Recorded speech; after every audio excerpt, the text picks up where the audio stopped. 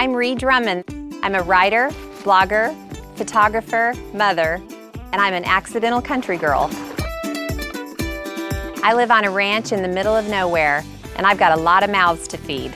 My style of food is simple yet scrumptious, and all my recipes have to be approved by cowboys, hungry kids, and me. Here's what's happening. I'm making malted milk chocolate chip cookies to take on a field trip with the kids.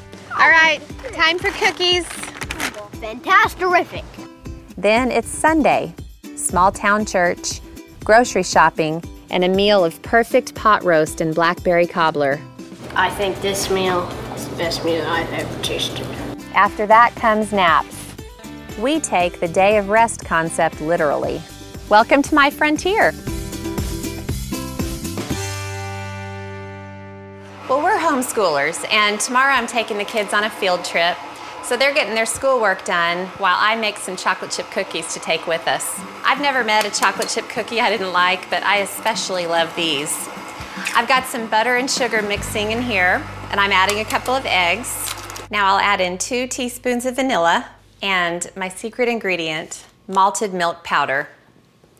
I'm gonna add about a half a cup.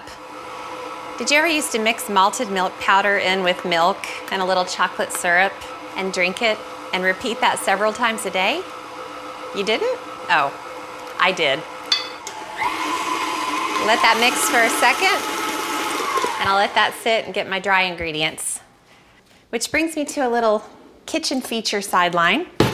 I love these bins in my kitchen. I have one big bin for flour and one for sugar. So I don't have to open a lid or get anything out of a cabinet. I just reach in, take it where I need it. It was a little bit perilous when I had toddlers running all over my house because every now and then I'd scoop in to get some flour and there'd be like an action figure in there. But they're getting older now, so things are a little more smooth in my kitchen, at least where my flour bins are concerned. I sifted some flour. Now I'll sift in a little salt and baking soda. And then I'll sift these together.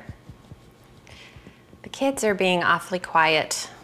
Well, rather than be worried, maybe I'll just stand here and savor the moment. Ah, serenity. Okay, got those done. I'll just turn the mixer on stir. Just gradually dump this in.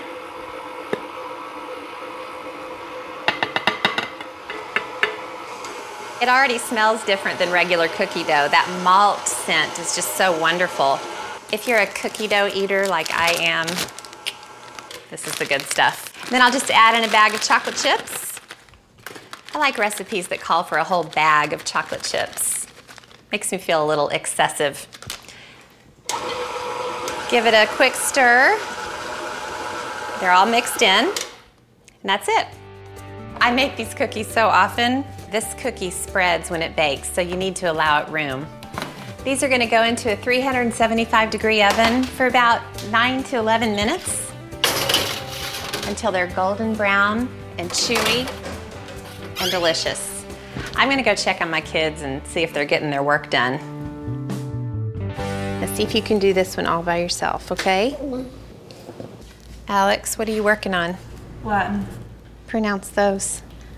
Mito, mitere, misi. Good job, Alex. High five. Well, you guys are getting all your work done. You ready for Woolaroc tomorrow? Yeah. I am too. The cookies are done.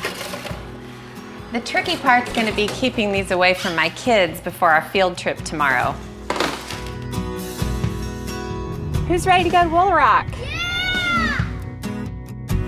Oh, look at the water buffalo. I love the baby buffalo. They're so cute. Do you know buffalo and bison are the same thing? Oh, an ostrich, guys. Ostrich, Look. ostrich. Stop, Mama, stop.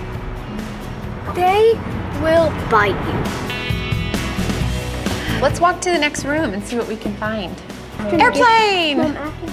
Did you know the Chuck Wagon had all of the supplies that they needed to eat and cook? It's amazing what they could do, and he cooked for lots of people. Look, Catelo. We can't escape him. All right, time for cookies. Oh, they're yummy. Fantastic. I give it a 20 out of 10. That's pretty good. Up next, it's Sunday on the ranch. Church, grocery store, and a leisurely lunch of perfect pot roast and delicious blackberry cobbler. Oh, and a family nap. They do call it the day of rest, after all. Lad and the kids are back at the house getting ready for church, and I'm going to run up to the lodge and throw a pot roast in the oven. We're going to have Sunday lunch up there today. Pot roast is the perfect Sunday lunch because you just put it in the oven before you leave for church, and then when you get home, it's ready. I had to make a lot of really bad pot roasts before I finally figured it out. But once I cracked the code, I learned to appreciate how beautiful a good pot roast is. I've been browning some onion halves in this pan. I love cooked onions. I love brown cooked onions. Now I'm going to throw in some carrots. And this pan is really, really hot. And the point is to get a little color on these vegetables before we put them all in the pan together and cook the whole thing. I'm going to grab my meat. Part of why I had to make friends with the pot roast is that I've always had a freezer full of roasts. Those are always the last things to go after the steaks and the hamburgers and the good stuff. And for the longest time, I just could not figure out how to make a good pot roast. Every time I made a pot roast, it was tough. And I thought, erroneously, that I was cooking the pot roast too long. So it was sort of a vicious cycle. The next time I'd make one, I'd cook it a little less. And the next time I'd make it, I'd cook it a little less.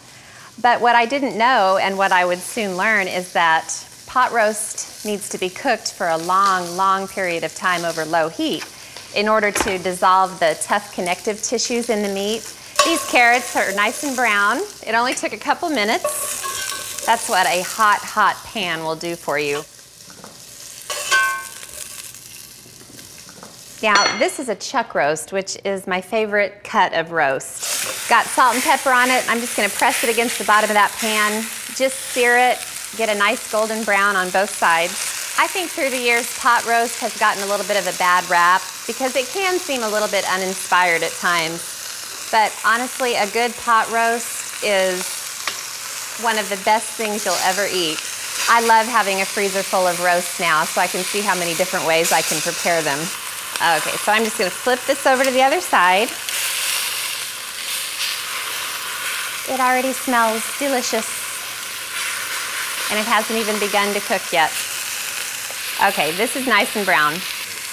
Now I'm going to take the meat out just for a minute. And now I'm going to grab some beef broth. Now, I know that some people always have a pitcher of homemade beef broth in their fridge at all times. Probably a ceramic pitcher at that. But I use a carton out of my pantry. I'm just keeping it real here. Okay, that should be good. I've loosened up all those wonderful, flavorful particles in the bottom of the pan. And now I'm just going to add the meat back into the pan, right into the liquid. And I'll just add the vegetables. And this would be delicious on its own. But I have found that a couple of sprigs of fresh herbs can completely transform a pot roast from delicious to life-changing. I'm using rosemary and thyme. You don't need to chop them up, just throw in the sprigs. Okay, now at this point it gets really, really complicated, so pay attention. You take the lid and you put it on the pot.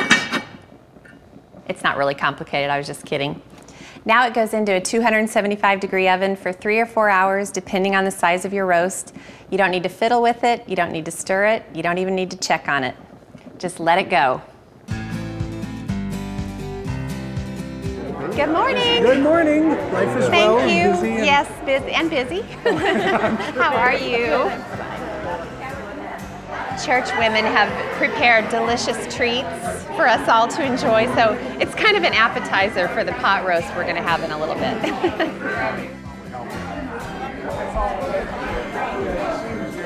Well, I left the boys with Lad. Every Sunday after church, I go to the store because I'm in town anyway. But I thought I have too many groceries to get today to take my boys to the store with me, and it can get a little crazy when they go along. Plus, we got to get to the store because the Baptist church is the biggest church in town, and as soon as they get out of church, the store turns into a madhouse. So every week I play Beat the Baptist to church. I have lots of Baptist friends, nothing against the Baptist church, but there are a lot of people there, and they make the store really crowded. So come on, girls, we got to get. Up next, it's shopping, cooking, eating, and napping, and a leisurely lunch of perfect pot roast and delicious blackberry cobbler. Oh, girls, would you all run, get me a couple boxes of blackberries? See if you can find some. Okay, let's go. How are you guys? I'm hungry for pot roast, are you? Yeah. Have a good day. Bye-bye. All right, time to go get the pot roast on the table.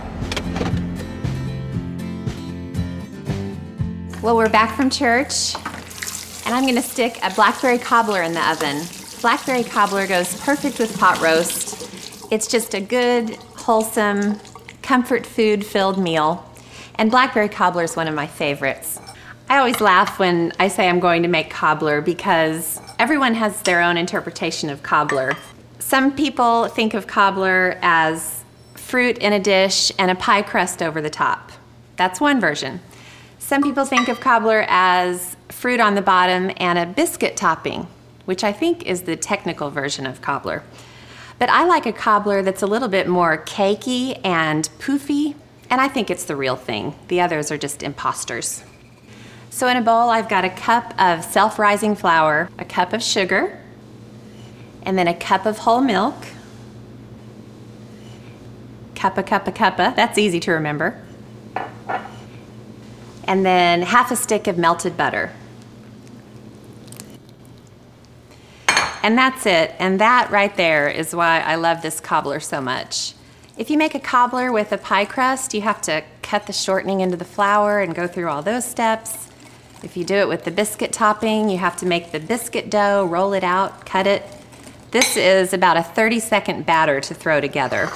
And the sooner I can get cobbler in my mouth, the happier I am.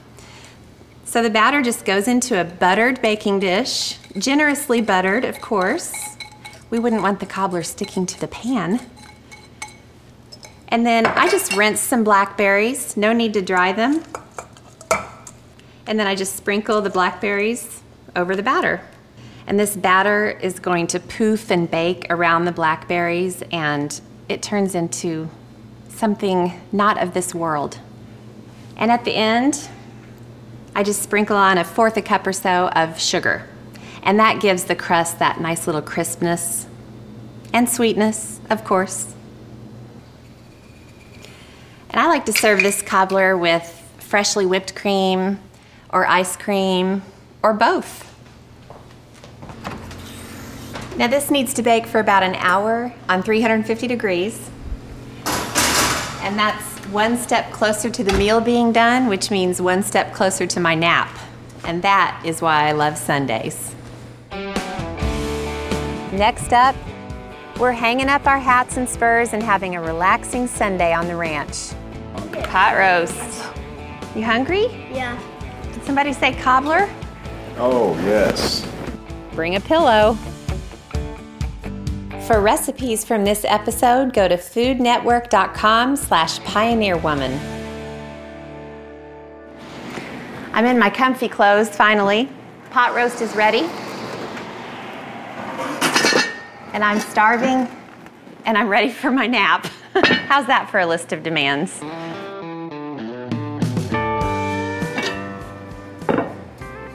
Oh, it smells so good. I always come home from church, go straight to my bedroom, throw on my jeans, settle in for the day. This looks delicious. This is what pot roast is all about. You try to take it out in one piece, but it falls apart. But that's when you know you've got it right.